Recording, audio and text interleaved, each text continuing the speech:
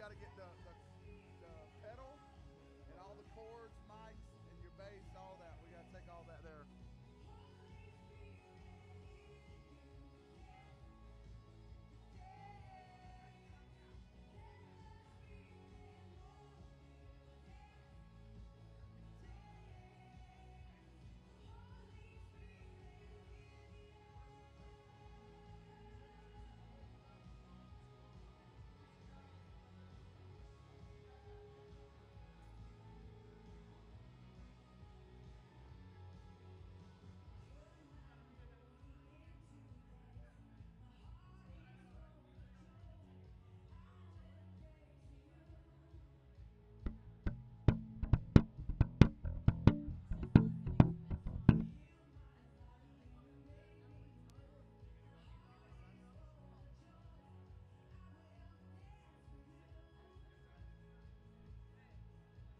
Is this new?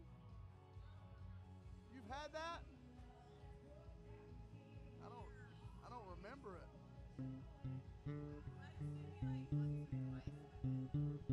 What are you talking about? It's not, I mean, you didn't cover it up with a turtleneck.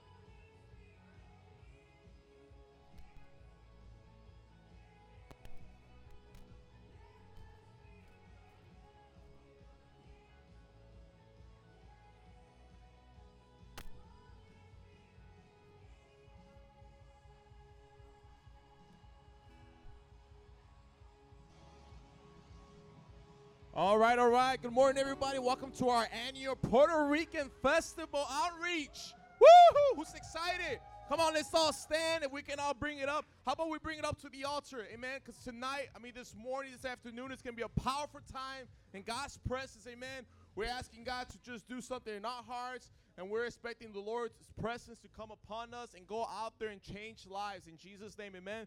How about we open up in prayer? We all close our eyes and bow our heads. Father, we thank you for this morning, Lord. We thank you for the laborers you brought in this morning, God. God, we pray that you will have your way this morning, Holy Spirit. Jesus Christ, be glorified and lifted high all throughout this day. We pray that souls will be saved. In Jesus' name, amen. Amen. Hallelujah.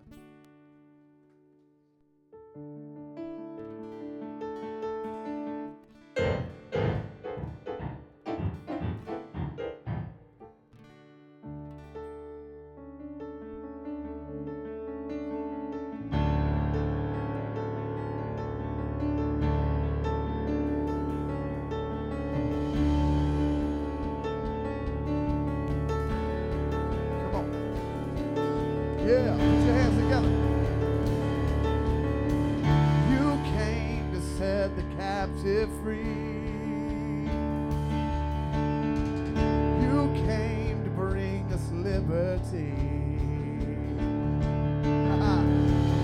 My sin and my rejection, and your blood and my acceptance. Now I'm alive to give you where the Spirit of the Lord is, there is freedom. Where the Spirit of the Lord is, there is freedom. Every chain is broken through you, Jesus.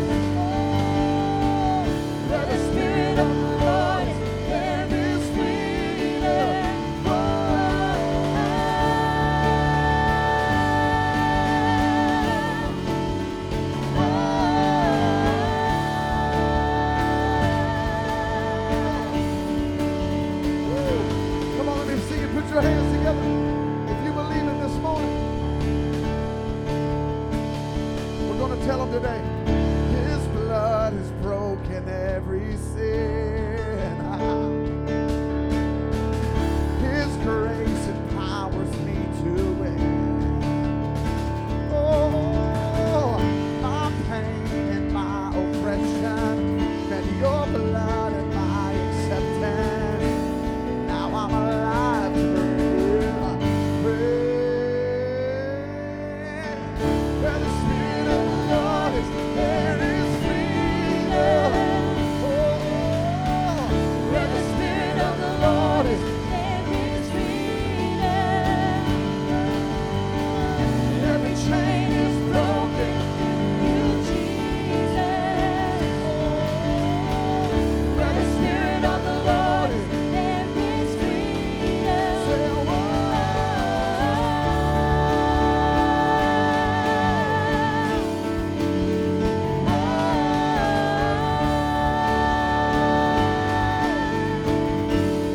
come on, we're going to declare this right here. We're going to say, I'm free, I'm free, I'm free to dance and sing. I'm free, I'm free, I'm free to shout it out. I'm free, I'm free, I'm free to dance and sing.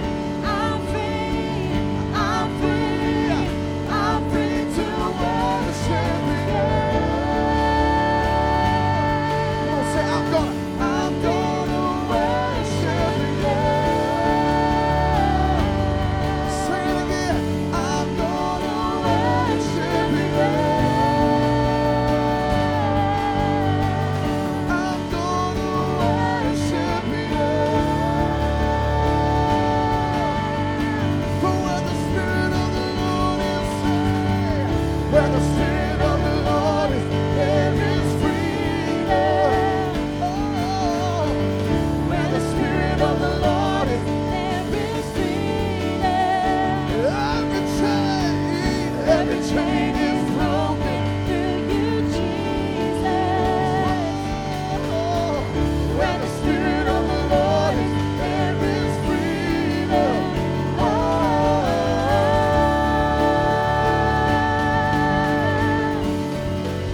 say,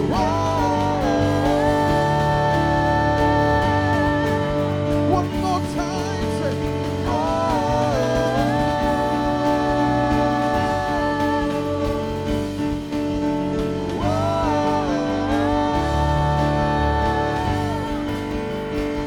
somebody give the Lord a shout of praise. Hey, come on, if you believe we're free today, let me hear you shout, yeah. Hallelujah.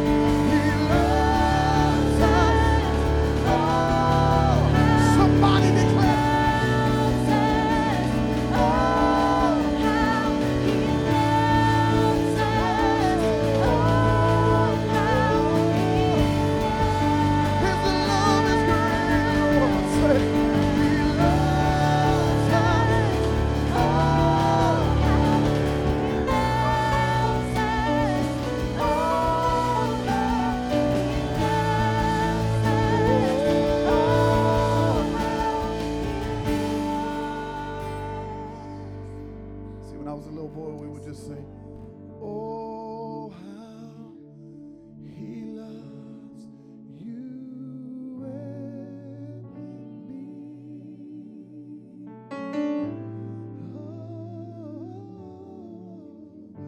Oh, how he loves you and me.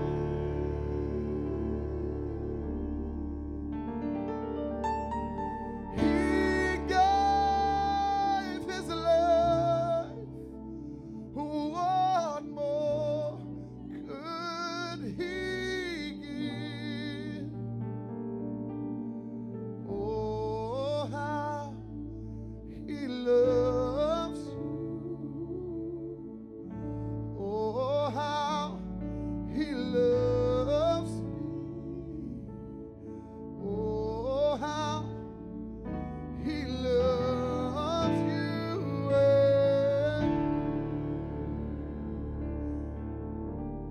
This is what we'll tell him today.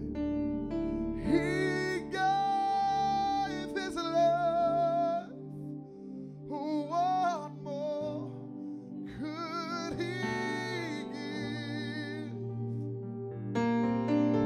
Jesus gave his life. What more could he give?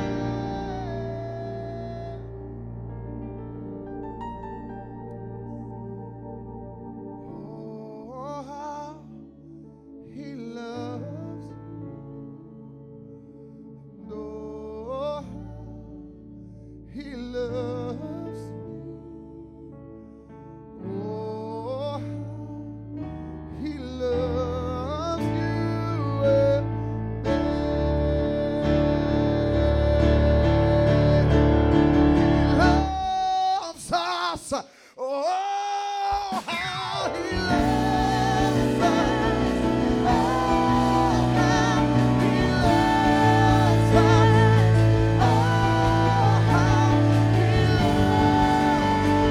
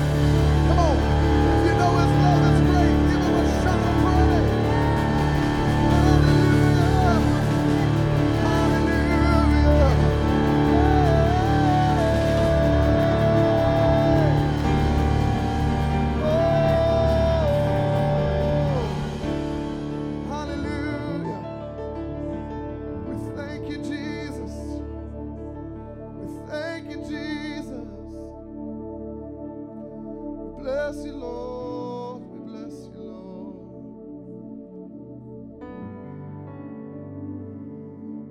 Make me a vessel of your love today. Make me a vessel of your love today.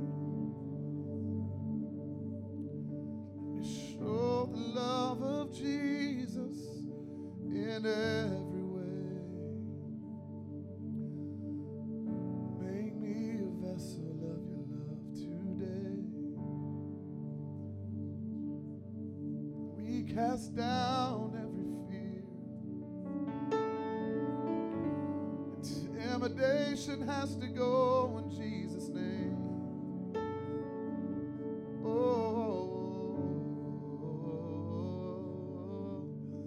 Make us vessels of your love. Make Make us vessels of your love today. Can you just lift your hands and say that? Make us vessels of your love.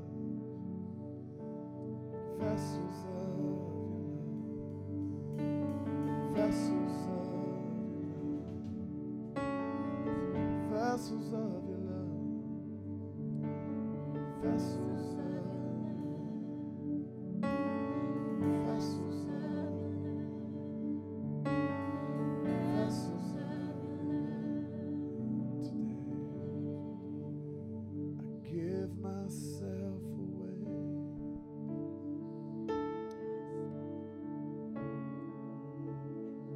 Give myself away so you can use me. Say it. I give myself away.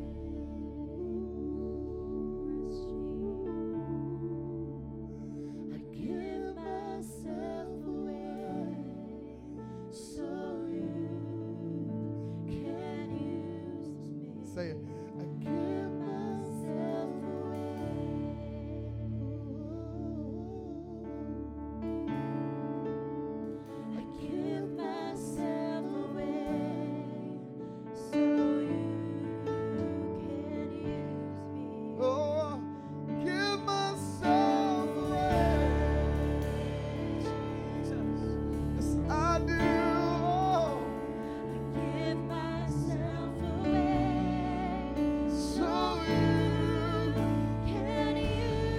right here. It says, take my heart, take my life as a living sacrifice. All my dreams, yeah, and all my plans, Lord, I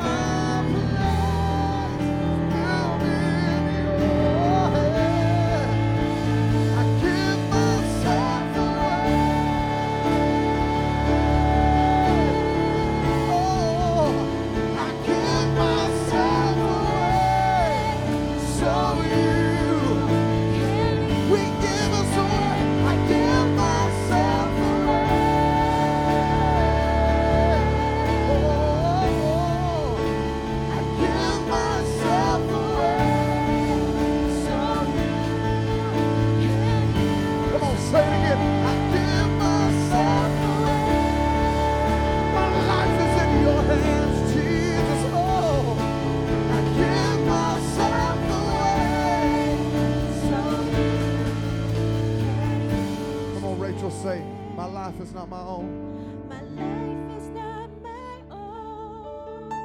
To you I belong. I give myself to you. My life said, my life is not my own. To you I belong. I give myself to you. My life is not my own.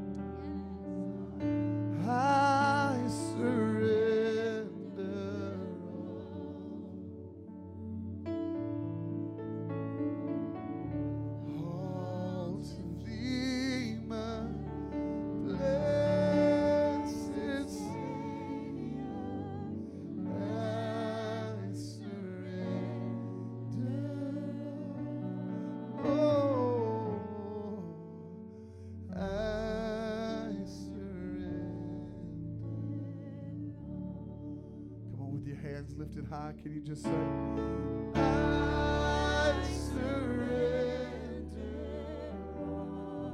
Come on, before we leave, can we just tell him right now? I surrender.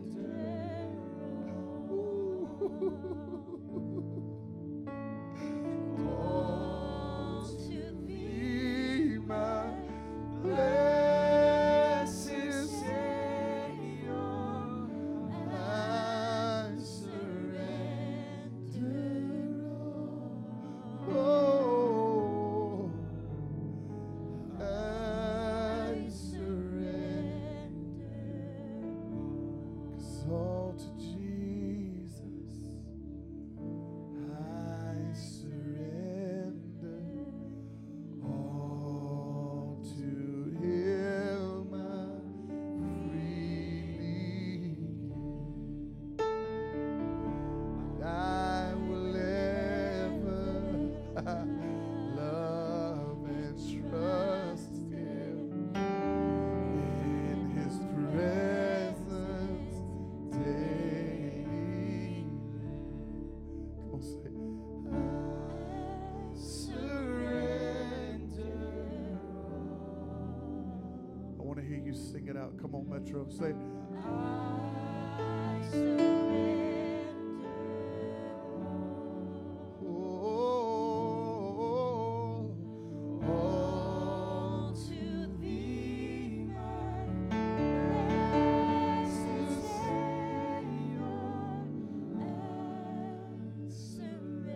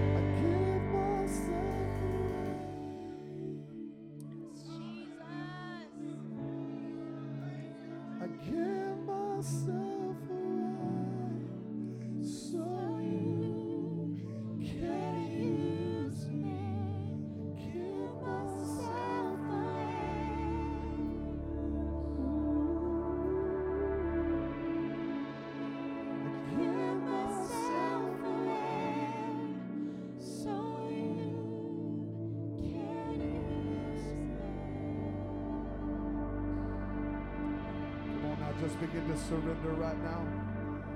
I just want you to open up your lips right now and just begin to bless the Lord. Oh, come on, just begin to surrender everything to you, Jesus. Everything to you, God. Oh, we surrender. We surrender. We give you everything. Have your way today. Have your way today. Have your way today. Oh, we want to be used by you. We want to be used by you. Won't you use us today, Lord? We lay our will down at your feet. We declare you our King. Have your way. Have your way. Have your way. 'Cause you came to seek and save. You came to seek and save. You came to seek and save. So have your way. Have your way. Have your way. Have your way. You came to seek and save. You came to seek and save. So have your way. Have your way. Have your way.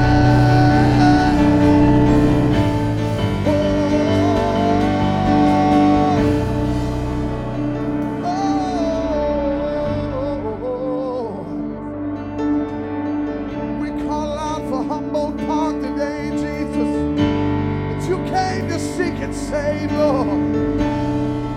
Oh, we cry out for the city of Chicago, that you're going to save this city. Your glory will be revealed in our city, Lord. Your glory will be revealed in our city, Lord. Your gospel will be revealed in our city, Jesus. Oh, we are the mouthpiece of your glory. We are the mouthpiece of your glory, Jesus. We say, have your way, have your way, have your way, have your way.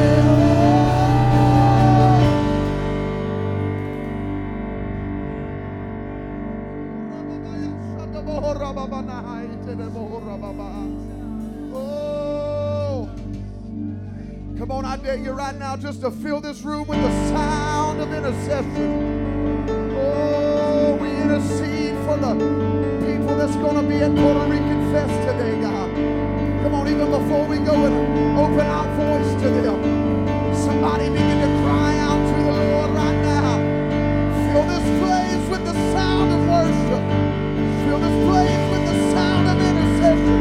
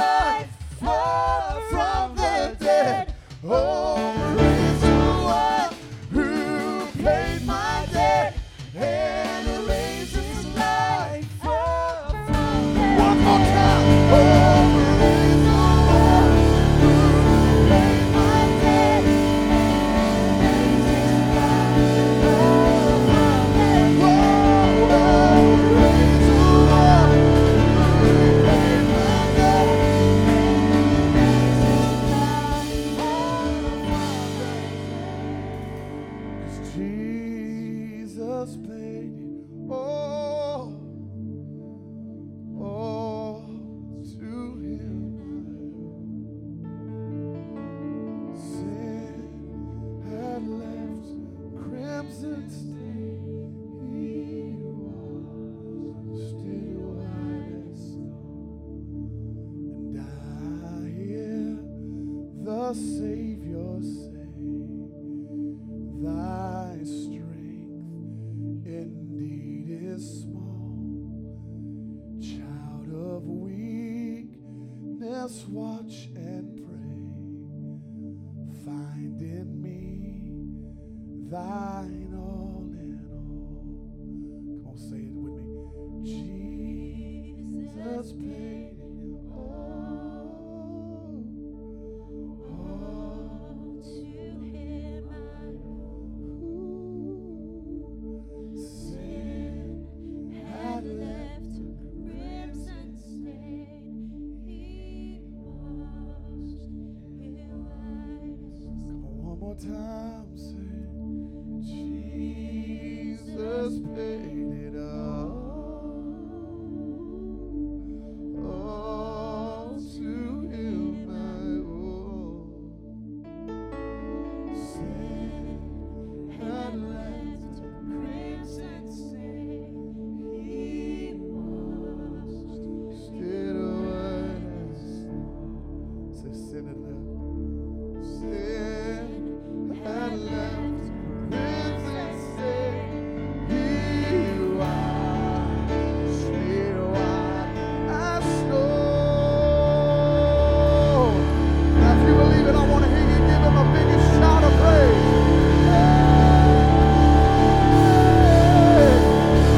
Somebody shout hallelujah! Hallelujah! Hallelujah! We thank you, Jesus. Oh. Hallelujah. Now I want you to turn around and slap somebody a high five and tell them, I've been washed white as snow today.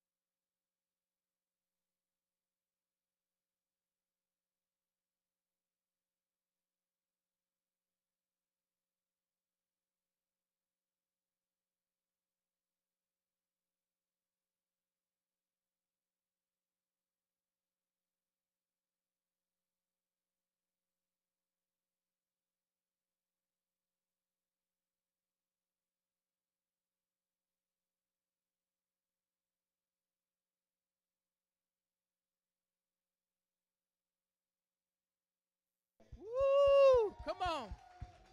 Come on. Give it up for Jesus. Isn't God good? Also want to give it up to Rudy, who made that video. He's been putting in a lot of work, not only in multimedia, but on a lot of details to get this festival together. And thanks for everyone that's been working so hard. Welcome. Good to see you. My name is Pastor Jared here. I lead Chicago for Jesus right now, and I just want to tell you my story a little bit before we get into the message. Before I was a Christian, I was not a Christian. I don't know if you knew that. Before I was saved, I wasn't saved.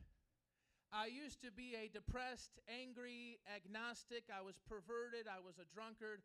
I was rebellious. I was a lot of things, and I grew up in this neighborhood. Right down long, about 3 blocks. I grew up on Oakdale Avenue, 3 blocks away.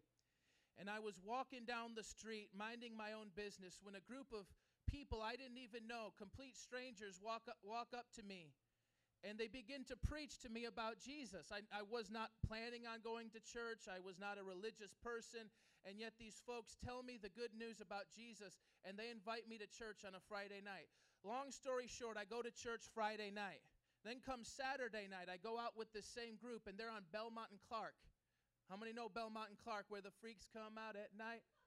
Freaks come out at night. Okay, so we go to Belmont and Clark, and I'm not even saved. If half saved is a thing, then maybe I'm that, but I'm not even there yet. But I'm feeling that stirring in my spirit, and so I want to go with these people. I want to see what they're doing. I want to see what they're talking about. And God really moves on my heart when we're out there witnessing in Belmont and Clark, showing the love of Jesus to the people there.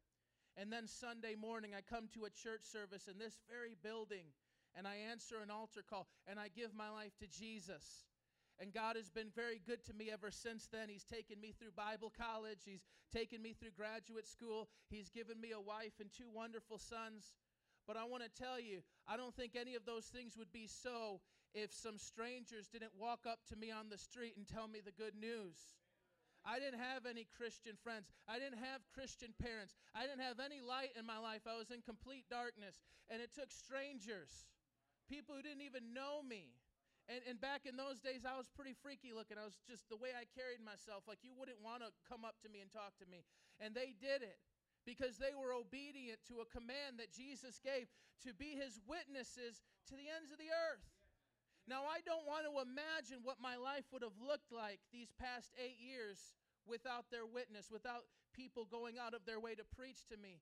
But it's been on my heart ever since then. I've been going out every Saturday with the church from being a brand new Christian, going out every Saturday, giving out hot chocolate, shaking hands, telling folks the good news in a very conversational sort of way. I began telling my classmates and co-workers and family members the good news about Jesus Christ, and it became a way of life for me, and I can't imagine life any other way. But I don't want to take for granted today that some folks, when they were born again, they were not raised, if you will, into a lifestyle of evangelism. They were not taught evangelism. They were not modeled evangelism. Raise your hand if this is your first time doing anything like this. Going out on the street, approaching strangers, talking about Jesus. That's what we're doing in a nutshell. Okay, first time. How many of you have ever shared, at least if you haven't done that, have you shared the faith with friends and coworkers, things like that? What we call relationship evangelism. People we know, people we have a rapport with, and we talk to them. So some of you have done that.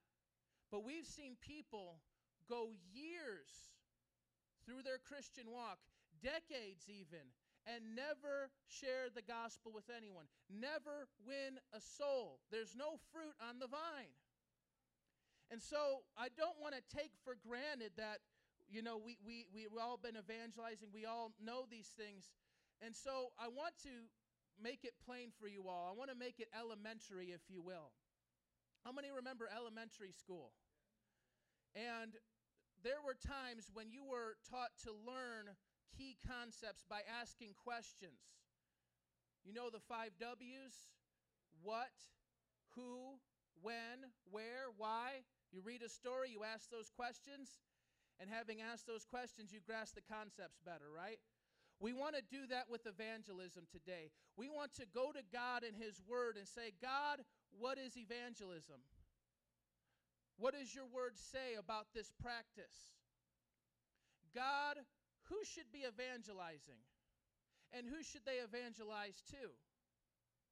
And then we want to begin to ask, why should we evangelize? And that's perhaps the most important question of all, because you have to have a reason to do what you're doing. Otherwise, it's meaningless. And you're going to have zero motivation to put these skills into practice. And I want to fire us up today. I want to tell you our objectives just quickly. The first thing we do is we want to win souls in Humble Park. Amen. We've been coming out here 11 years. Every Puerto Rican Fest, every Father's Day weekend, we've been present. And there's been different people, and we've kind of switched up the order of things, but it's always been the same. Going out there and proclaiming the gospel to the multitudes. How many have been through Humble Park during the Boricua Fest? Multitudes. You know there are multitudes of people there. Thousands just passing through on the sidewalk in an hour. And many of them have never even heard the gospel. Many of them are perishing. They're dying in their sins. And so we go out there to tell them the life-saving gospel. We've been doing this 11 years, folks. And that's our heart. That's our main objective. We want divine appointments. We want people to get saved, healed, and delivered on the street. Do you believe in God with me for signs and wonders and miracles to accompany the preaching of the gospel? That's our first objective. But the second objective is this. We want to equip His church for the work of evangelism, so that after today, whether it's in your everyday life or whether it's in your church, on a regular basis, evangelism will be a lifestyle. That God's word will be a fire in your bones and you cannot hold it in. And not only will you feel emboldened to preach it, you will be equipped to do it effectively. We want to equip the church. I just had a revelation as I was praying about this message. The church is called the body of Christ. And just like you don't do anything apart from your body, Jesus does not do anything apart from His body. He always moves through His body. He always acts through His body. The church is called the bride of Christ because He loves the church and He wants to show her off. And who is the church? The church is all of you. The church is God's holy people, God's treasured possession, gathered to worship Him, gathered to serve Him. And that's all of you. And we want to equip you to do something that Jesus Himself said was vital. I want to get right into the points of the message here. So let's look at the first W. The what. What is evangelism? Now, there are many ways I could have defined this to be very theologically exact. I hope this definition is very practical for you. As you see, we have the notes in blog form on the screen, and they should be posted on Facebook or on our website so you can follow on your phone. First thing we want to do is look at the what of evangelism. What is evangelism? I have this definition here. Evangelism is preaching the message about Jesus Christ, that is the gospel, to unbelievers that they may believe in Him and be saved. Very simple, right? It's basically you are talking to someone as a Christian, as a disciple of Jesus. You are talking specifically to someone who is not born again. They don't know Jesus. They're not Christian. And you are telling them about Jesus in such a way you want to persuade them. You want to show them how good God is. You want to show them how they need God. You want to tell them the story of Jesus' death, burial, and resurrection. Amen? And how it applies to them. You want to tell them about how to put faith in Jesus. And we're going to learn very practically how to do that with Brother Rudy in a little bit. But that's it in a nutshell. I'm having a conversation with an unbeliever about Jesus. Amen? And Romans 1:16 puts it like this. You can see it on the screen. Everyone look at this. This is such a powerful verse, and I want this to be our declaration. So let's read this together at the count of 3. 1, 2, 3. I am not ashamed of the gospel, because it is the power of God for the salvation of everyone who believes, first for the Jew, then for the Gentile. So when I am having a conversation about Jesus, it's more than just a conversation. the content of what I am saying, the message I am preaching, has life-giving, life-changing, life-saving power. It has the power to turn a sinner into a saint. It has a power to free someone from the kingdom of Satan and turn them to the kingdom of God.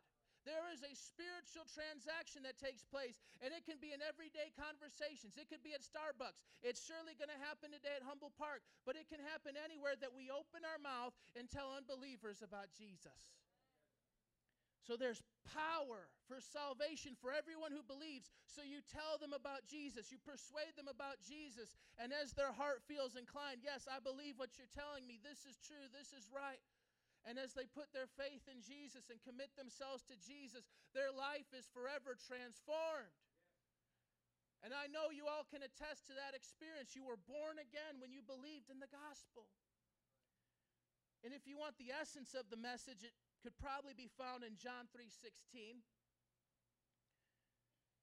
What are we telling people about Jesus? In a nutshell is this: for God so loved the world that he gave his one and only Son, that whoever believes in him shall not perish, but have eternal life.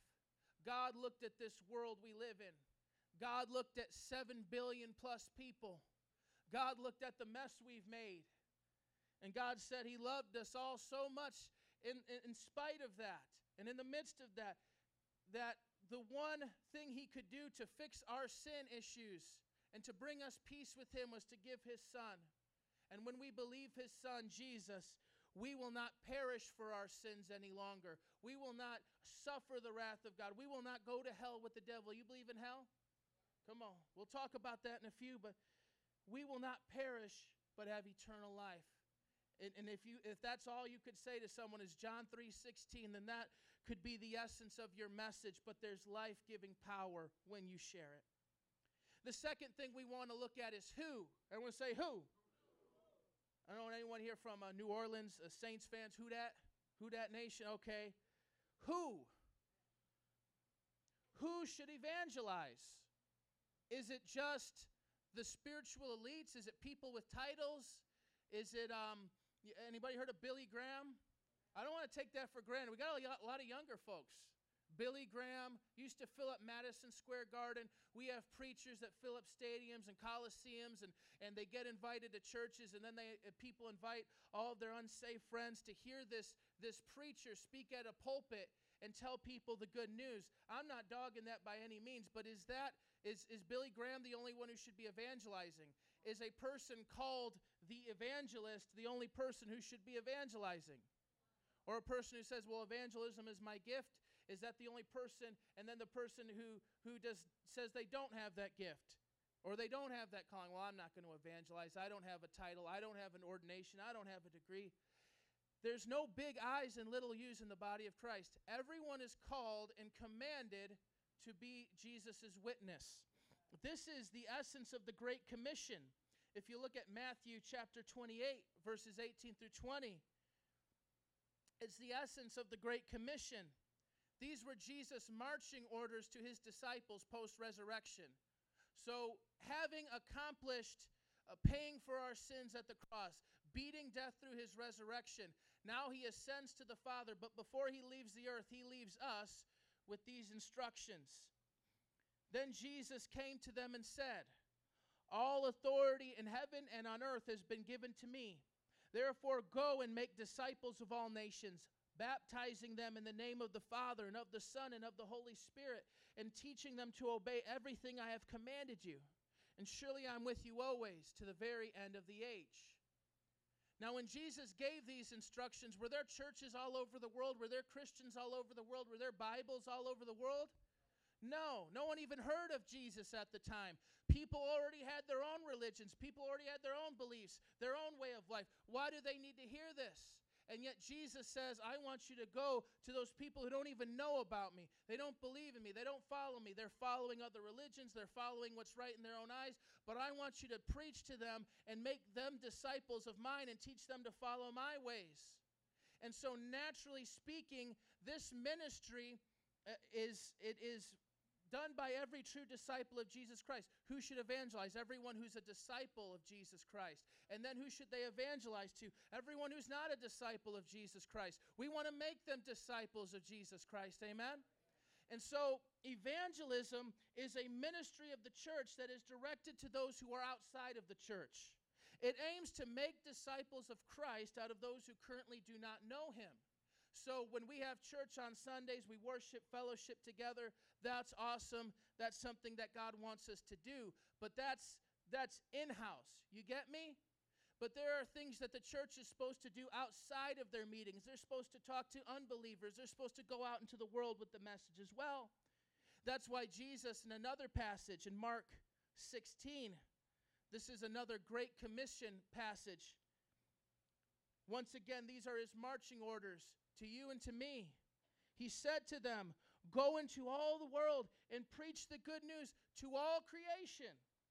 Whoever believes and is baptized will be saved. Whoever does not believe will be condemned." Those are our marching orders. And so Christians have a duty to reach non-Christians. That is part of what we do. That is how we grow. That is how we affect the world. And if we're not doing that, that's a sign of sickness. That's a sign that something's wrong, is it not? And so unbelievers, people who don't know Jesus, that's people of other religions. Muslims. Think about that. You know any Muslims? You know anyone who's a Hindu or maybe of some Eastern religion? Does anyone know an atheist or an agnostic? Does anyone know someone who professes to be a Christian, but you know they ain't living right? They don't show the fruit of salvation. They're just naming Jesus by name, but their hearts are far from him.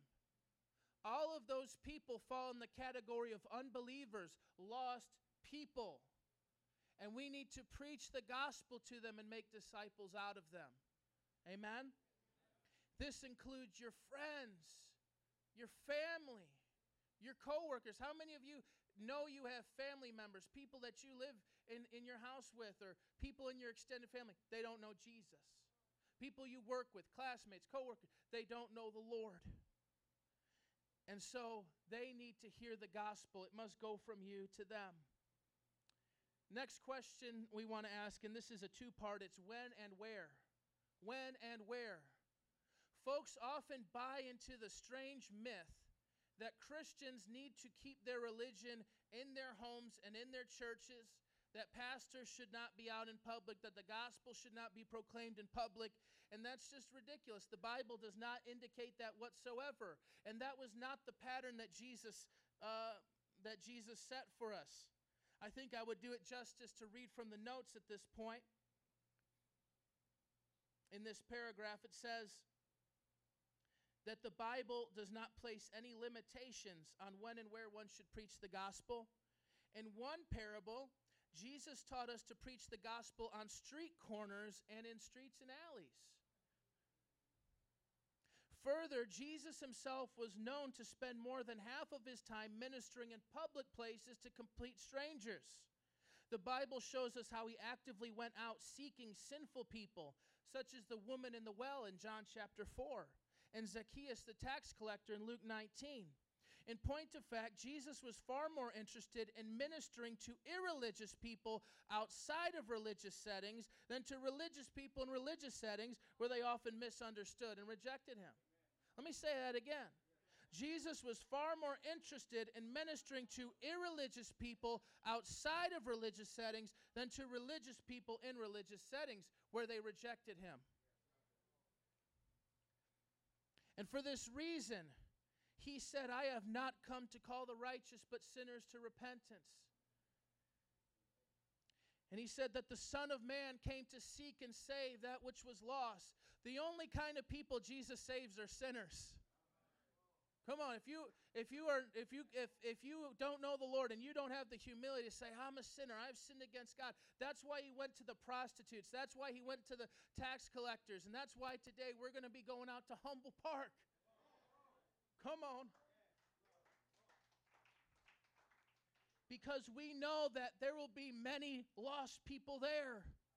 people with all kinds of sinful lifestyles. You know, I've been seeing more and more of the rainbows and more girls dressed like boys and girls half naked in general. And we're seeing people with sinful lifestyles. It doesn't make us comfortable, does it? And yet Jesus was not afraid of those kinds of people. We're going to find people of opposing beliefs and backgrounds. I've often run into cults and people who attack the faith, such as black Hebrew Israelites. That's another discussion, but you're going to run into people who are very argumentative, and they have a lot to say about your Jesus, and it's not good. And they have a lot to say about Christians, it's not good. But you can hear it, and you can come back with the gospel and with God's wisdom.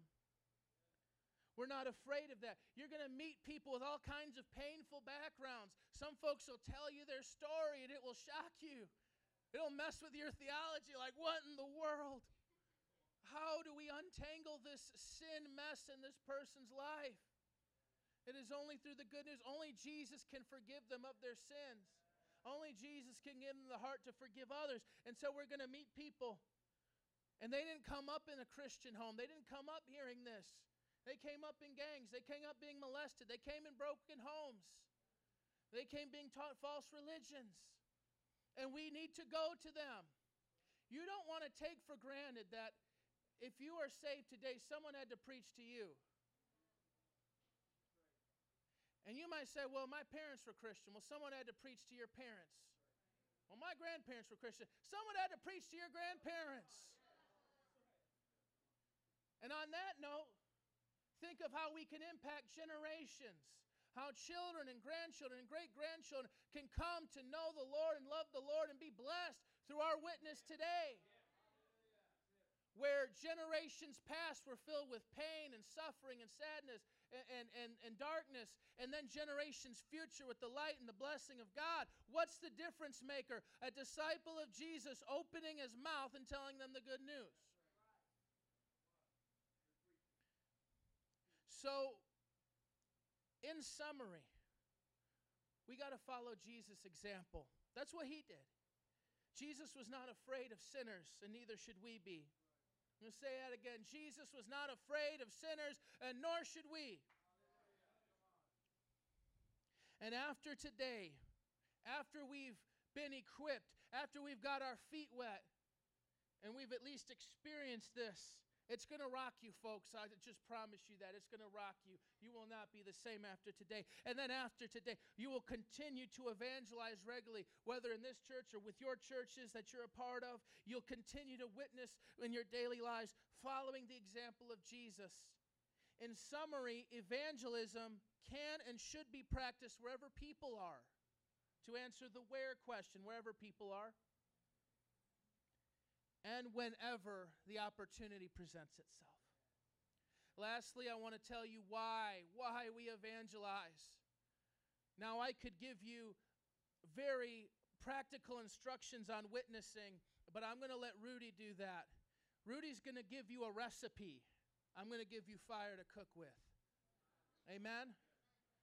Because if you get Rudy's recipe for witnessing and you don't care about the lost, you don't care about being obedient to Jesus, you don't care about evangelism, then his recipe, you're not even going to use it. It's going to sit in the junk drawer like your mom's fruitcake recipe or something like that. It's not going to go to use. But if you have a fire and a desire to reach a lost and dying world with the gospel, you'll take every bit you can get and use it. Amen? And there's folks who don't even know half of what we know, and they're out there preaching because the love of God burns in them. So here's why. Here's why we evangelize. For one, evangelism is a command. I think I've begun to cover this when I discussed the Great Commission, Matthew 28, Mark 16. But to reiterate it, that when we neglect evangelism, we are simply being disobedient to the Lord. That's it. It's disobedience. Jesus said to pray. Well, I don't want to pray. What do you call that? Disobedience. Jesus said to go to church and fellowship. Well, I don't want to go to church and fellowship. What do we call that? Disobedience.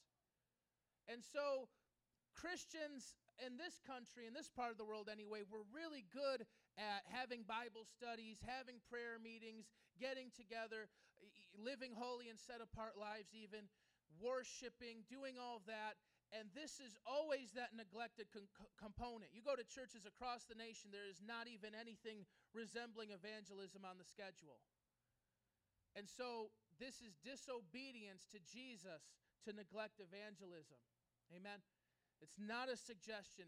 The Great Commission is a command for us. The second thing is, point B here in the notes, we must follow Jesus' example. I think this is a point we've again begun to cover, how Jesus went out in public places, how Jesus approached strangers, how Jesus approached sinners. But to drive it home, if you do not witness, you're not being Christ-like. Because that Jesus is the most normal Christian there ever was. And he witnessed, and he talks to strangers, and he cast out demons, and he healed the sick. And yeah, he was in churches, but they kicked him out half the time. And so we must be Christ-like. If you want to call yourself a Christian, which means mini Christ, or if you want to call yourself a disciple of Jesus Christ, you must do as he did and preach the gospel out in the world. The third thing, point C, hell is real. Hell is real. Hell is a place of infinite suffering, reserved for the devil and his angels and anyone who chooses to rebel against an infinitely worthy God. The problem is that all have sinned and gone astray from God, earning themselves this terrible judgment. The solution God has provided is the giving of his Son as a sacrifice for all sins. We must now believe in his Son to be saved. There is no other way to have forgiveness of sins and peace with God. We must share the gospel because it provides the only hope for our lost family and friends, and the many millions in Chicago who will otherwise perish for their sins. Look at John 3:17. We read John 3:16, which is such a comforting verse. But as we read on in that passage, we find out the full scope of why Jesus came. It wasn't just to show God's love, but it was to save us from God's wrath. John 3:17 through 18 says, "For God did not send his Son into the world to condemn the world, but to save the world through him. Whoever believes in him is not condemned, but whoever does not believe stands condemned already, because he has not believed in the name of God's one and only Son." Now, some folks want to mock Jesus and say, well, Jesus just sends people to hell because they don't believe in his religion, as if Jesus is just arbitrarily punishing people because they don't believe the right things. That couldn't be farther from the truth. Jesus doesn't send people to hell. He saves people from hell who are already going there. Jesus came on a rescue mission. Jesus is holding out his hand to drowning sinners. He's holding out his hand to people who are hanging by a thin thread over the precipice of eternity, into the abyss, into the pit of hell, to the point of no return. And he is holding out his hand to sinners. He's not cutting the rope and sending them down there like they're hanging on like the ledge, and he stomps on their fingers, says, adios. But he's reaching out his hand. He's reaching out his hand. And when sinners go, it's because they have the stubborn pride to think they can pull themselves out of the pit or somehow avoid the abyss without him. But he came to save us. That's the only way anyone will be saved. That's why we preach to other religions. That's why we preach to lukewarm Christians living in sin. That's why we preach to our families, because Jesus is the only one who can save them. I was thinking about my father. He passed away in late 2013. And I preached to him at his deathbed, and I said, Dad, Jesus is the only one who can save you. He is the only one that's going to get you past this point of no return that you're going through. And friends, we live 70, 80 years, but eternity sure is a long time. We don't want even our worst enemies to go to hell, let alone our family and friends, let alone the people we'll be seeing today in Humboldt Park. And it goes on in that passage in verse 36 of John chapter 3. It says, whoever believes in the Son has eternal life. When you tell your neighbors the good news and they believe it, they have eternal life. People are going to get eternal life today. When you tell your neighbors, your friends, family, coworkers, when you go out into the world and people believe your message, they will cross from death into life.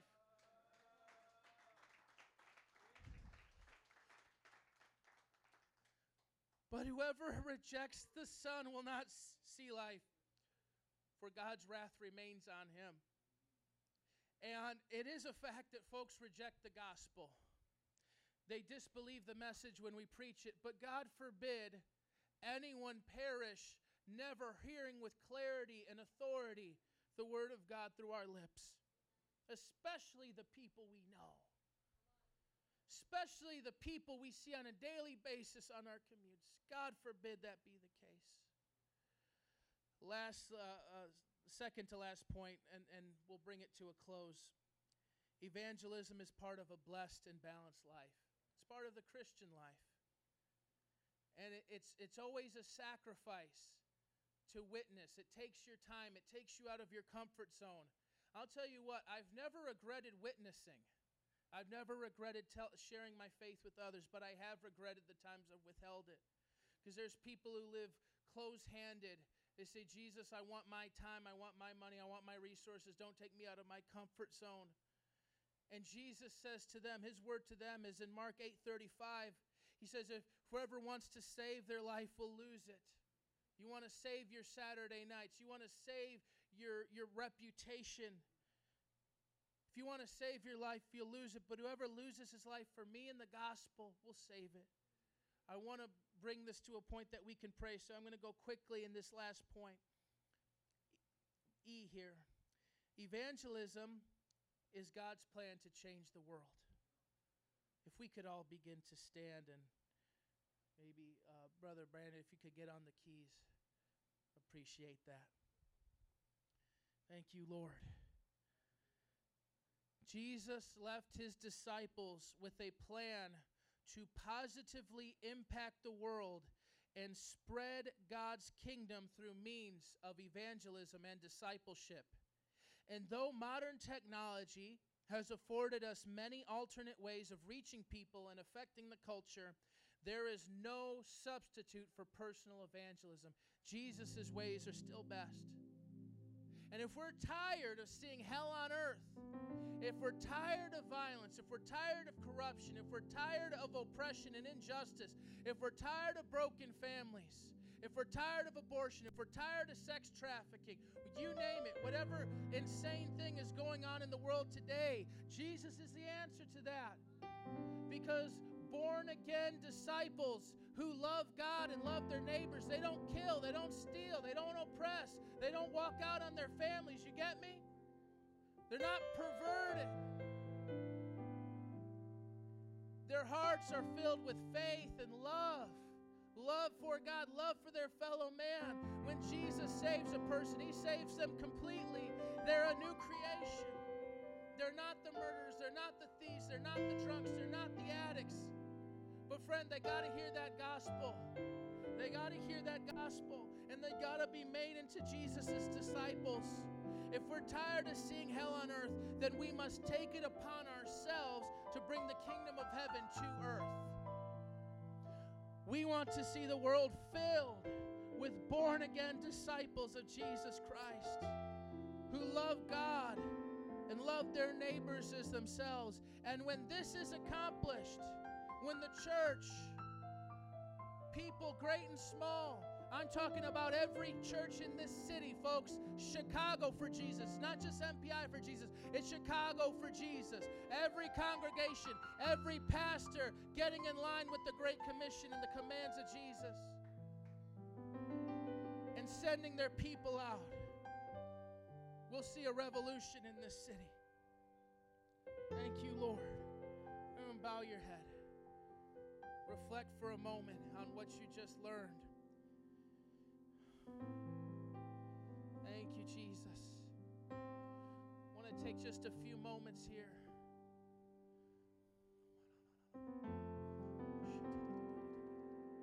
Lord God, I've given your word. I have laid before this group of your people, your beloved people. I gave them the word that explains how this is your heart, how this is a command, how this is a mandate for each of us. I've told them from your word why this is important, God. But I pray now that you pour out your Spirit and fill your disciples, that they may go out and preach with boldness.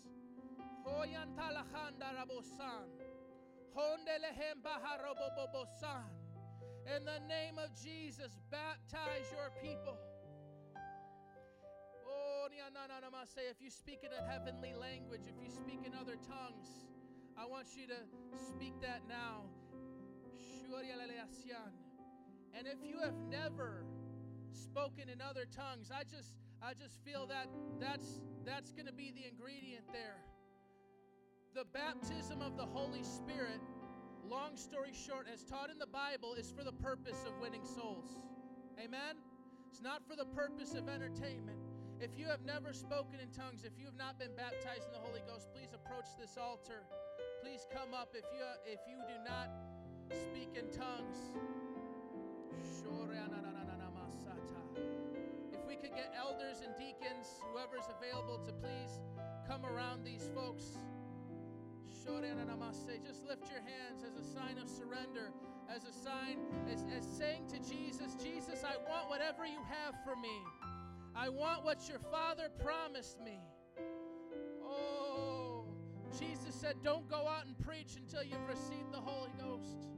Oh, will be filled. Receive the promise of the Father. Receive the gift of the Father that He promised to all His loved children. Demetria, receive the gift. Prayer workers, if you could just personally instruct folks and kind of walk them through it, how to be open to God, how to be open to that utterance. Young man, be filled with the Holy Ghost. Be on fire with the Holy Ghost. Be filled, Cindy, with the Holy Ghost and fire. Shinama, Konyana. Be filled, Billy. Receive the promise of the Father. Oh, Destiny, receive the promise of the Father. Jonathan, receive the promise of the Father. Tanya, receive the promise of the Father. Alex, receive what God has promised you. God will keep His promise to give you the Holy Ghost when you ask Him. Everyone, prayer workers, just walk them through that. Help them to understand what happens when they receive that new utterance. Lord, baptize your people. Baptize your people. Give us what you promised. Give us what we need. Give us what we need.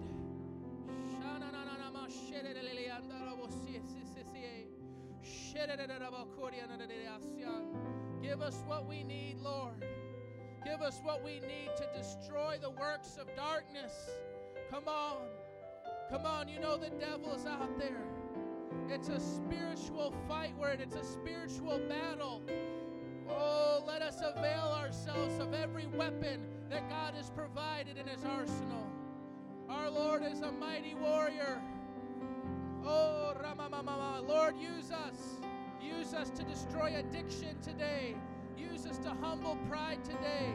Use us, God, to minister to those who are sexually perverted and sexually molested, Lord God. Use us to unblind the minds of unbelievers. Use us to take away the deception of false religions, Lord God. Shila-la-la-la-la-ba-kamba. Shila-la-la-la-la-ba-kamba. Shila-la-la-la-la-ba-kamba.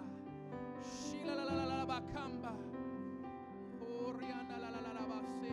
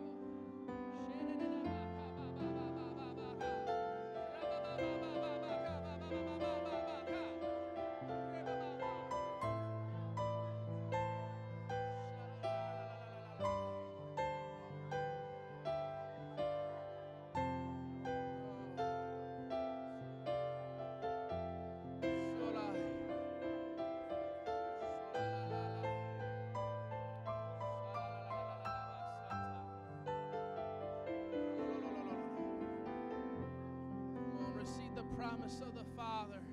Receive power from on high. Be filled, Destiny. Receive what God has for you. Shiba, Roboko, Rosanda, Rosanda, Shadaraboko.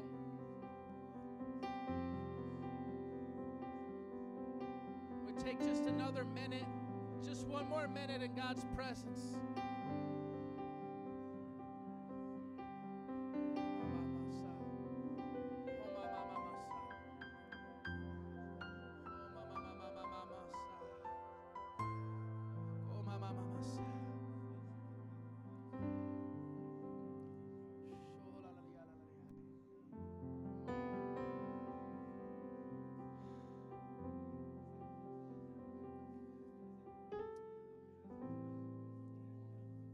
Amen.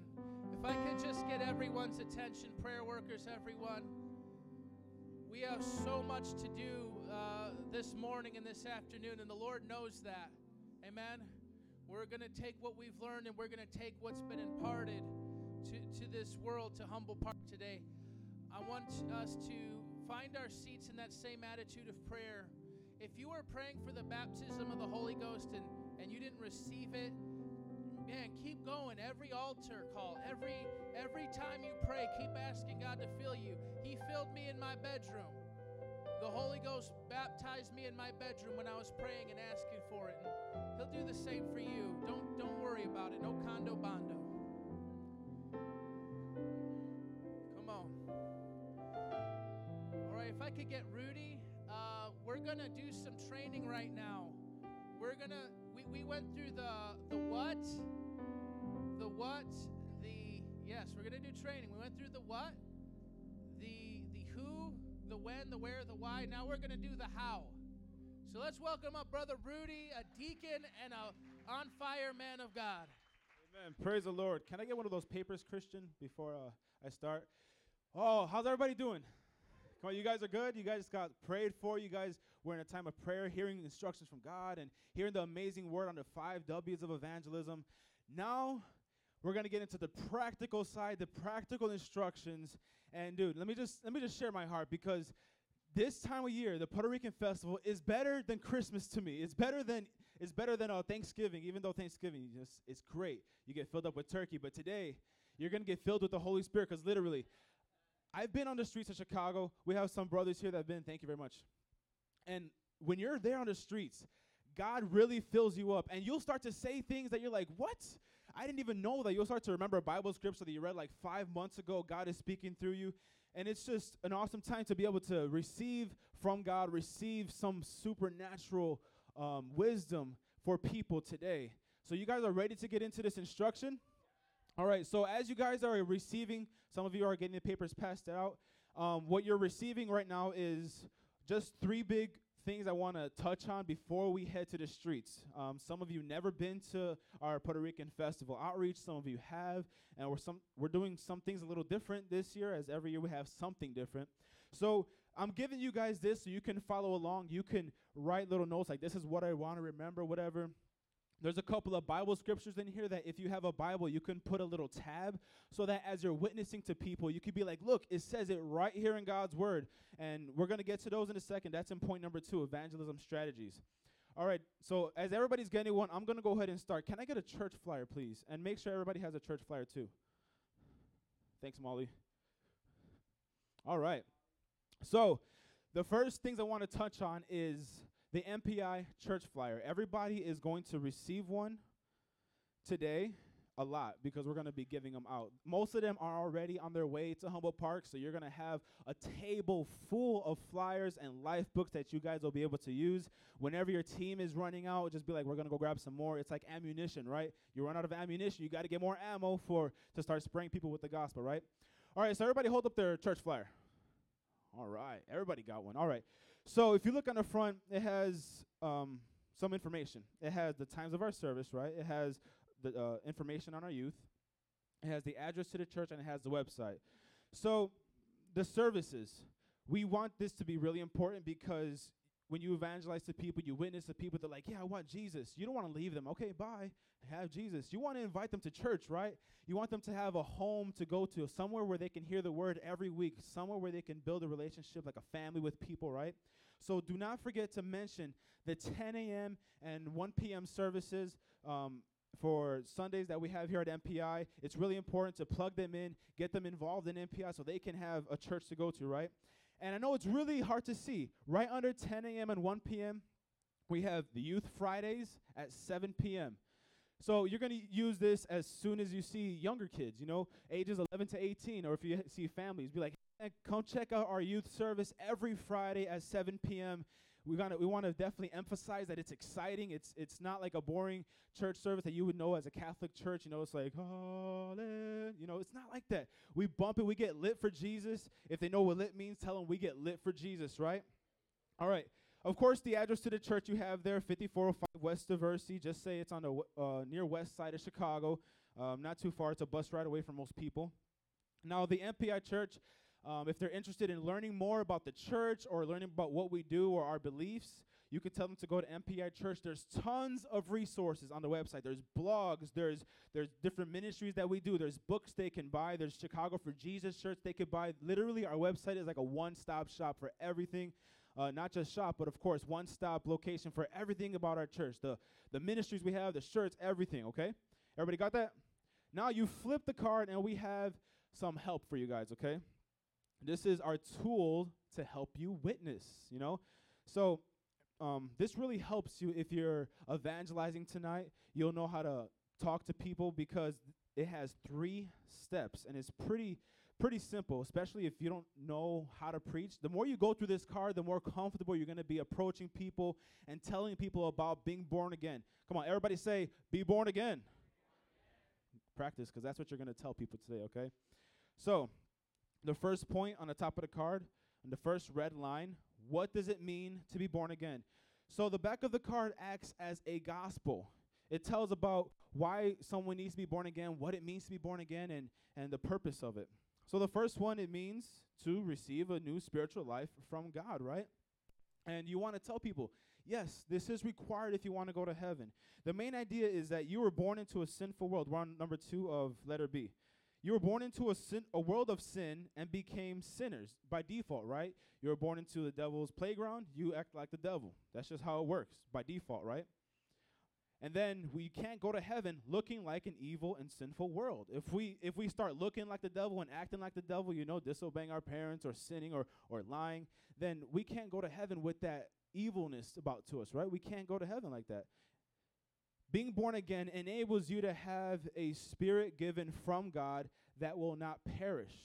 So before you want to tell people, before you're born again, you don't have an eternal spirit. You have a very limited spirit. It's called just your earthly spirit. And one day you will die and that spirit cannot live on. But when you accept Jesus, when you say, Lord, I want to receive you in my heart, you're saying, I want to invite the living, eternal God spirit into my heart. Plant that eternal seed so that I can go to heaven, essentially, right? So that's why it's so important that we need to be born again, because we're initially born into a sinful world. Hence, we become sinful. We can't go to heaven as sinful people. That's like against God. Point number 2. On the card and on the paper. How can I be born again? So, of course, if most people you talk today aren't really going to, they're not going to know what it means or never even heard of the term born again. You're going to be like, have you heard what it means to be born again? They're like, yeah, reincarnation. Like, no, it's not reincarnation. You're going to tell them it's a spiritual life from God, like the first point. So as they're curious, you want to answer, well, how can I be born again? Well, this is how you can be born again. You got to believe in Jesus' death, his burial, and his resurrection. You got to believe in Jesus' death where you can receive your life. This is the eternal life, right? You got to believe that when Jesus died, that's where you receive life. You got to let them know this because it's not going to make sense to your average Catholic, which is going to be a very heavily populated religion, you would say there. There's going to be a lot of Catholics. They're going to be like, oh, I go to Father Tom, or I say my sins, I pray every night. But yeah, are you born again, though?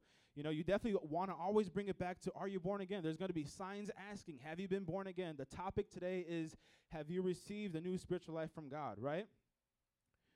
You also have to believe that in Jesus' burial is where you leave your sinful life behind. This is where you talk about denying yourself. And you could leave a tab at Matthew 16:24, where Jesus explains, you must deny yourself, pick up your cross, and follow me.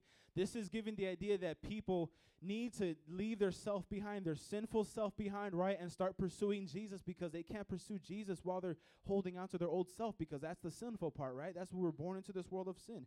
So they need to get rid of that. They need to get rid of everything.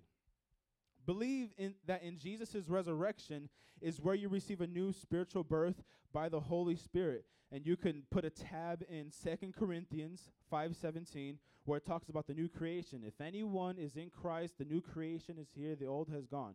So this is giving them the idea that they can literally walk away from Humboldt Park today a new being. Literally, you have something different on the inside of you. You have the living God's seed in you, and you will be forever different. That's how most of our lives changed, right? Because we received something that we never had before, a joy and a peace that comes in infinite amount, right? Okay, third point on the card. Number third red line. What is proof that I have been born again? Well, for one, you no longer continue in sin. You definitely, this is important because you want to leave people knowing that there is hope, that they don't just receive Jesus today and they continue to live in sin tomorrow. You tell them you don't have to live in sin. Don't start telling them like, don't keep living in sin. You could say you don't have to live in sin because sin brings death, right? The wages of sin is death. You could tell people today is your day of transformation. You could be different from now on. You don't have to go on sinning. You don't have to keep following the devil and the evilness of the world, because they already know that our world is messed up. Everybody can see it. You tell them the reason why the world is messed up is because of the devil, and you don't have to keep doing that stuff, right? You'll begin to notice a change in behavior and desires because the Holy Spirit lives in you. This is that seed we were talking about.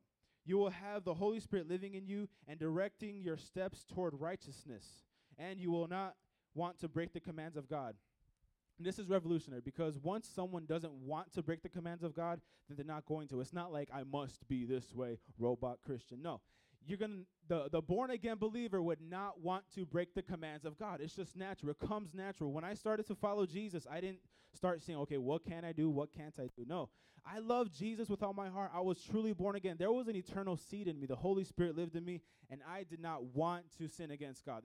It comes natural. So tell people, just love Jesus with all your heart, and you will not break the commands of God. In fact, this is love for God, to obey his commands, and his commands are not burdensome. So on the very bottom of the card, it has a contact information in that gray box you guys see on the very bottom. If you would like to be born again or have someone pray with you, call this number. This is Pastor Berto's number, just so you guys know. Don't tell them it's your number. Just direct them, like if they have any questions about the church or want prayer, tell them about that number so they can call, so they know about a contact they have, not just the church address and a website, but they also have the pastor's number. So there is no excuse for them not to get connected, right? We want to lead them with every opportunity to get connected. All right, so the point number 2, evangelism strategies. These are some I came up with on my own, just from my own experience on the streets. One is, letter A, come up with an opener, approaching a stranger. So this is where you're going to have to get comfortable. How do I approach people with something they don't want to hear? Well, you never know if they want to hear it or not. But it's good to have an opener, something that you constantly say, or something to break the ice, whether it's, I have a couple of examples here, but you can be creative, create your own. I know when I first started evangelizing on the corner of, in Wicker Park, on the corners of Damon and Milwaukee and North Avenue, I would just be like, hey, have you been born twice? They're like, what the heck? Like, I'm born twice, and it would catch some people's attention. I don't do that anymore because it's kind of sounds weird. But here's a couple. Hello, can I ask you a question? Like, sure, ask me anything.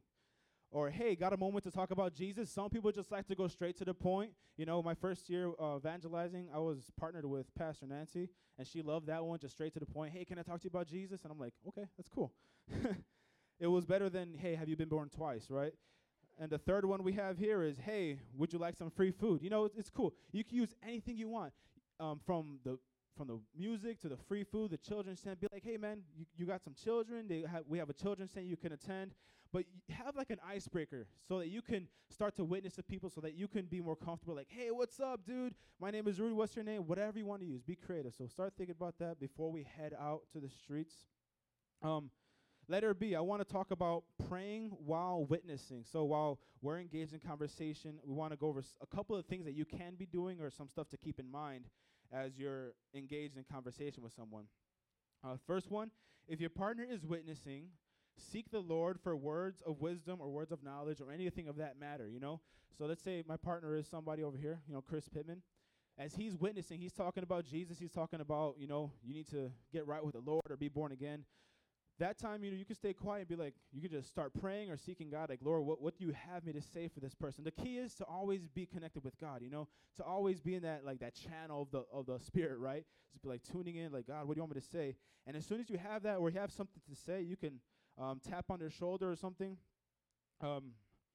Another thing is if your team is praying, if you're praying for an individual, at the end, let's say you guys say the sinner's prayer, you know, if you guys start to pray for someone, like, hey, bro, can we pray for you? Yeah, you can pray for me. So as you guys are praying for at least one person in your team, because you guys are going to be grouped up with either 2 or 3 or 4, at least one person, have a designated person to keep their eyes open. The rest could be engaged in prayer, but someone to keep their eyes open for the purpose of making sure that everything is okay around them, so nobody's trying to pour water on you or whatever crazy stuff people do in Humboldt Park. Just to be safe, you know, use wisdom. You know, definitely you guys can pray with your eyes open, you know, just don't be too distracted, right? Letter C, always give an opportunity for people to receive Jesus as their Lord and Savior. This is in Romans 10:13. Anyone who calls on the name of the Lord shall be saved. If the individual knows how to pray, allow themselves to call on the name of Jesus. It's really cool. Just ask them, hey, have you ever prayed before? I'm like, yeah, a little bit. Just walk them through to what they have to ask the Lord. They need to ask the Lord, following here, their belief in Jesus. And this could be for you too. So if you're going to pray for somebody or if someone knows how to pray, these are the 5 things you should probably include in that prayer, right? A prayer of repentance, of giving their life to Jesus. The first one, confess their belief in Jesus. This is that calling on the name of Jesus so they can be saved, right?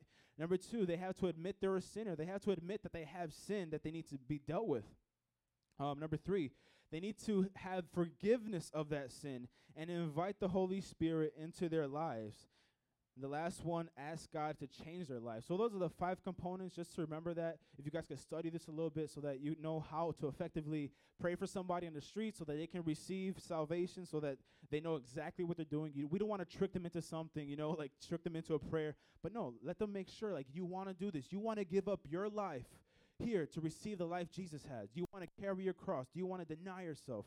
Make sure they know exactly what they're doing. Letter D, contact information. Facebook, phone number, name, anything you want to get from this person so you can keep in contact. They have the card. You have their contact information. It's nearly impossible for them not to be connected if they truly received their new life from God, right? If they truly gave their life to Jesus, there's no way, there's no excuse that they will not be connected, right? We have their information. They have our information. It's a great way to be connected. A couple of practical things while you're witnessing. Tag team with your partner. Know how to communicate with your partner while you're witnessing, like tapping of the elbow or eye contact or waiting for a break so that you can speak, or knowing how to witness with your partner, knowing what their strength is. Like if your partner's strength is to approach people, you want to be like, hey, let me approach people because I'm not that strong, right? So if you need help, if you need more experience approaching people or breaking the ice, be like, hey, can I try? You know, just be like, hey, can I try? Learn how to tag team with your partner. Know what works best for you guys so that you guys are unison working together. Amen? We're going to have life books for you guys. Who knows what a life book is? All right. Does anyone have a life book so we can hold it up so we know what it looks like? No? All right. Well, it's a square white book. It's not a rectangle. It's a square, and it says life book on it. They're going to be on this table outside in Humboldt Park as well. You're going to see it. You cannot miss this table. It's going to have all the flyers, all the life books. And the life book, so you guys know what you're handing out, is the book of John, the Gospel of John from the Bible. And what I like to tell people is that the book of John helps you know who Jesus is, what Jesus did for you, and what Jesus has for you. You know, it lets them know, who is this Jesus I serve? Tell them to read it and learn. While witnessing, you want to always mention, hey, we got free food. We have a children's tent for anyone who has kids, so that they can receive and be served, and we can serve them in multiple ways by preaching the gospel, all that good stuff. And just another encouragement: if you're new to evangelism, observe your more experienced partner. How do they approach people, or how do they witness, or if they use a card, or if they more wing it? See, well, how can you gain something from your partner? Really, it's a help. That's why we're in this together, right? We're going out as a church so we can learn from each other, pray for each other, and be equipped with each other, putting on the armor of God with each other. Crazy. Number 3, the power up. How many know what the power up is? Raise your hand if you know what it is. Great. So we need to definitely touch on this, right? So we're going to get to the park about 12.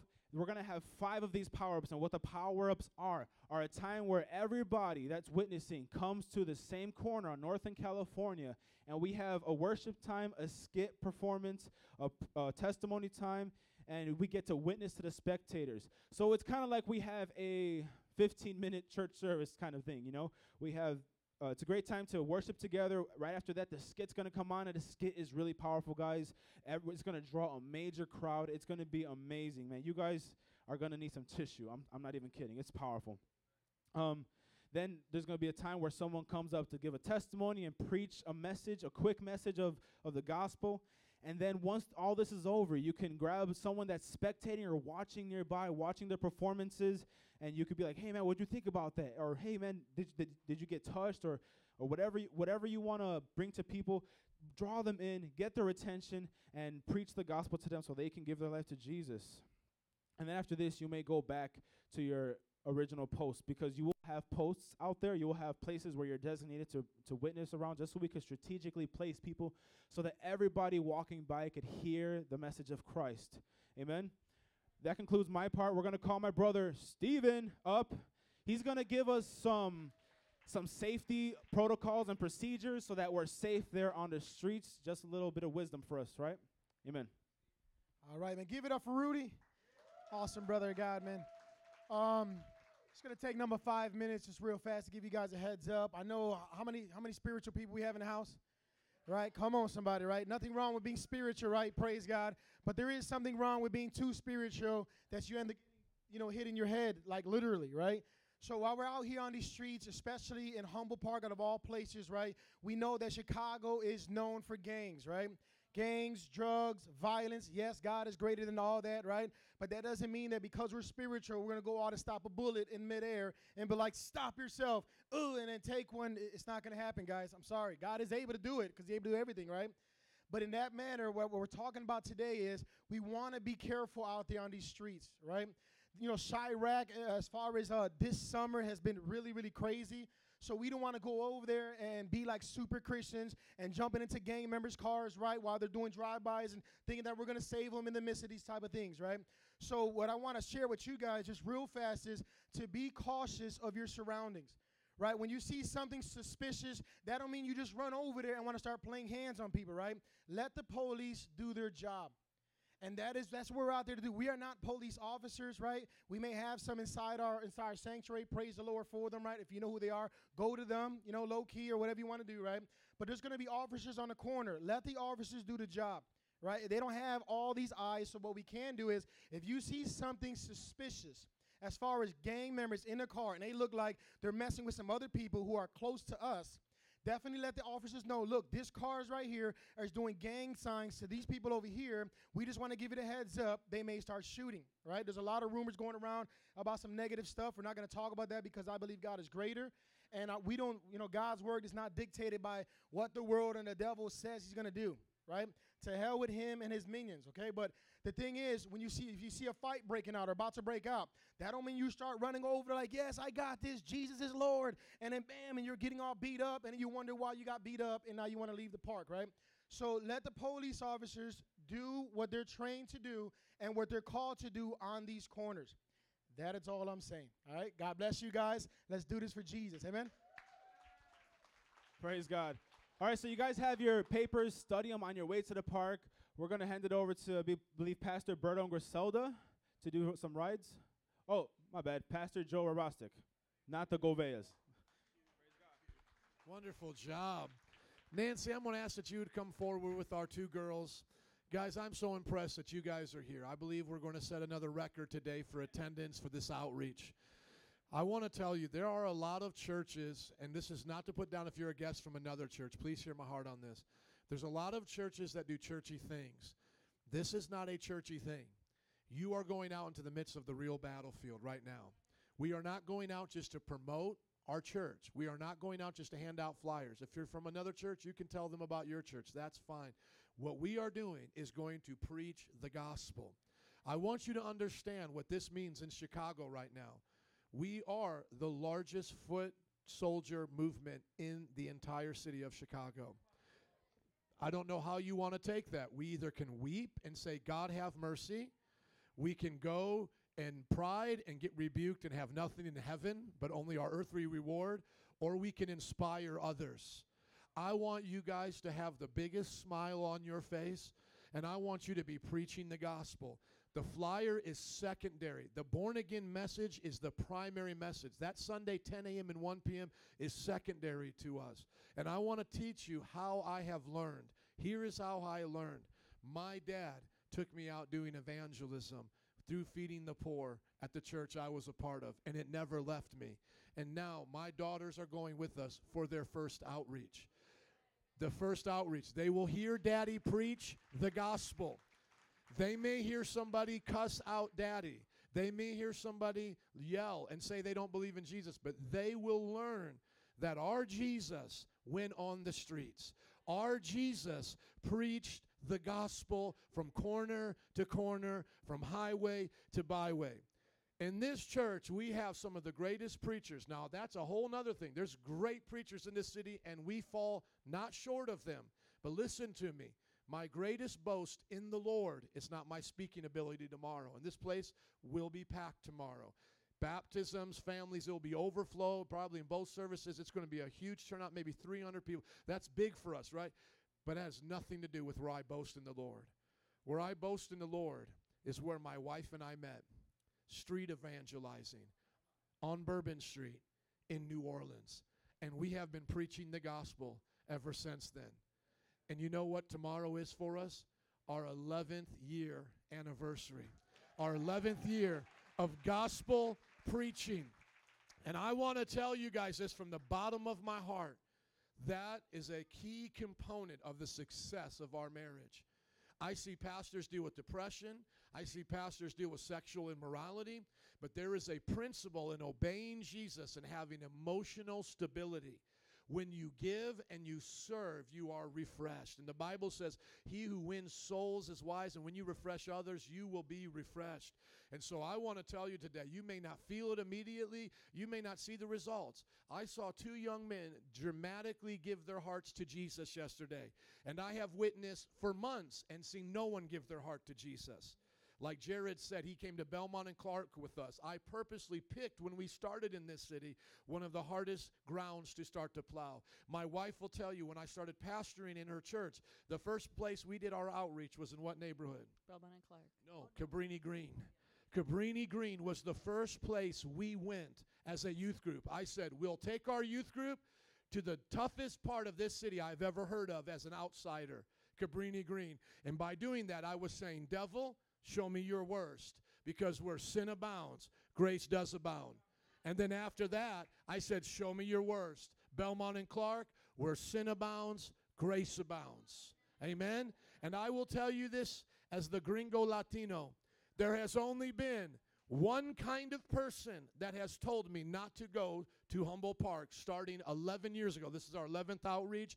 We did it before we got married. Listen to me. There was only one kind of person, a Puerto Rican Christian. They have been the only people to tell me not to go out there. Puerto Rican pastors, Puerto Rican Christians. I remember in my church, I said, we're going to go. They said, Pastor, you don't know. My people are crazy, man. They are crazy. And I said, listen, that is a shame. That is a shame that you will not reach them with the gospel. And people have said, well, I'm afraid to bring my kids out there. I understand that's between you and your conscience and God that created you. But listen to me. Do you want to bring your kids to Disney World? Oh, yes, I'll bring them to Disney World. We just had a child eaten by an alligator in Disney World. Your children are no safer than in the will of God. And if today, after we have already prayed, if anything were to happen to my children, I will have no regrets, because I heard from God, this is where we go. And if he has put in their calendar, they die from a stray bullet, then today's the day they meet Jesus, and I go on with an example of their life. because I will not let fear dominate the will of God. We have seen too often, this is a reminder of the persecuted church, we have seen too often of what it costs believers in other countries. And we have hidden behind them and said, we'll let you suffer for the gospel. We'll let you sacrifice your family so that Iran, Tehran, these places, Afghanistan, Uzbekistan, so that these places can know Jesus, so that Cairo can know Jesus, but not today. If I were to go and meet Jesus today through a car accident or anything like that, I want to sit around the marriage supper of the Lamb, and after I've heard the story of the persecuted believer in China, the persecuted believer in India, the persecuted believer of Central America, and the drug lords, I want to be able to say to them, I did not shy back from preaching the gospel in my nation. I went to where sin abound, and by the power he gave me, I preached and taught and made disciples. Amen. And that is why you are here today. As tears are coming down our sister's face right now, others are being touched in this room right now. This is a prophetic message. You are here today because God sent you a missionary from the cornfields of Fort Wayne, Indiana. And now he is saying to you, will you be a missionary to your people? Will you reach out? Will you tell the devil, enough is enough? I will tell you this, we have seen churches come and go, we have seen politicians come and go, but it is the church of Jesus Christ and his foot soldiers, the disciples, that will remain, and they are the only hope for this nation. Your boots on the ground, your gospel testimony is the only hope for a broken city. That's what we need today. Amen. And so I will rush to the battlefield with you. And if darkness comes, you listen to me. And if wickedness comes, and you feel the fear of the devil, the terror of his arrows, you look around you to your brothers and sisters.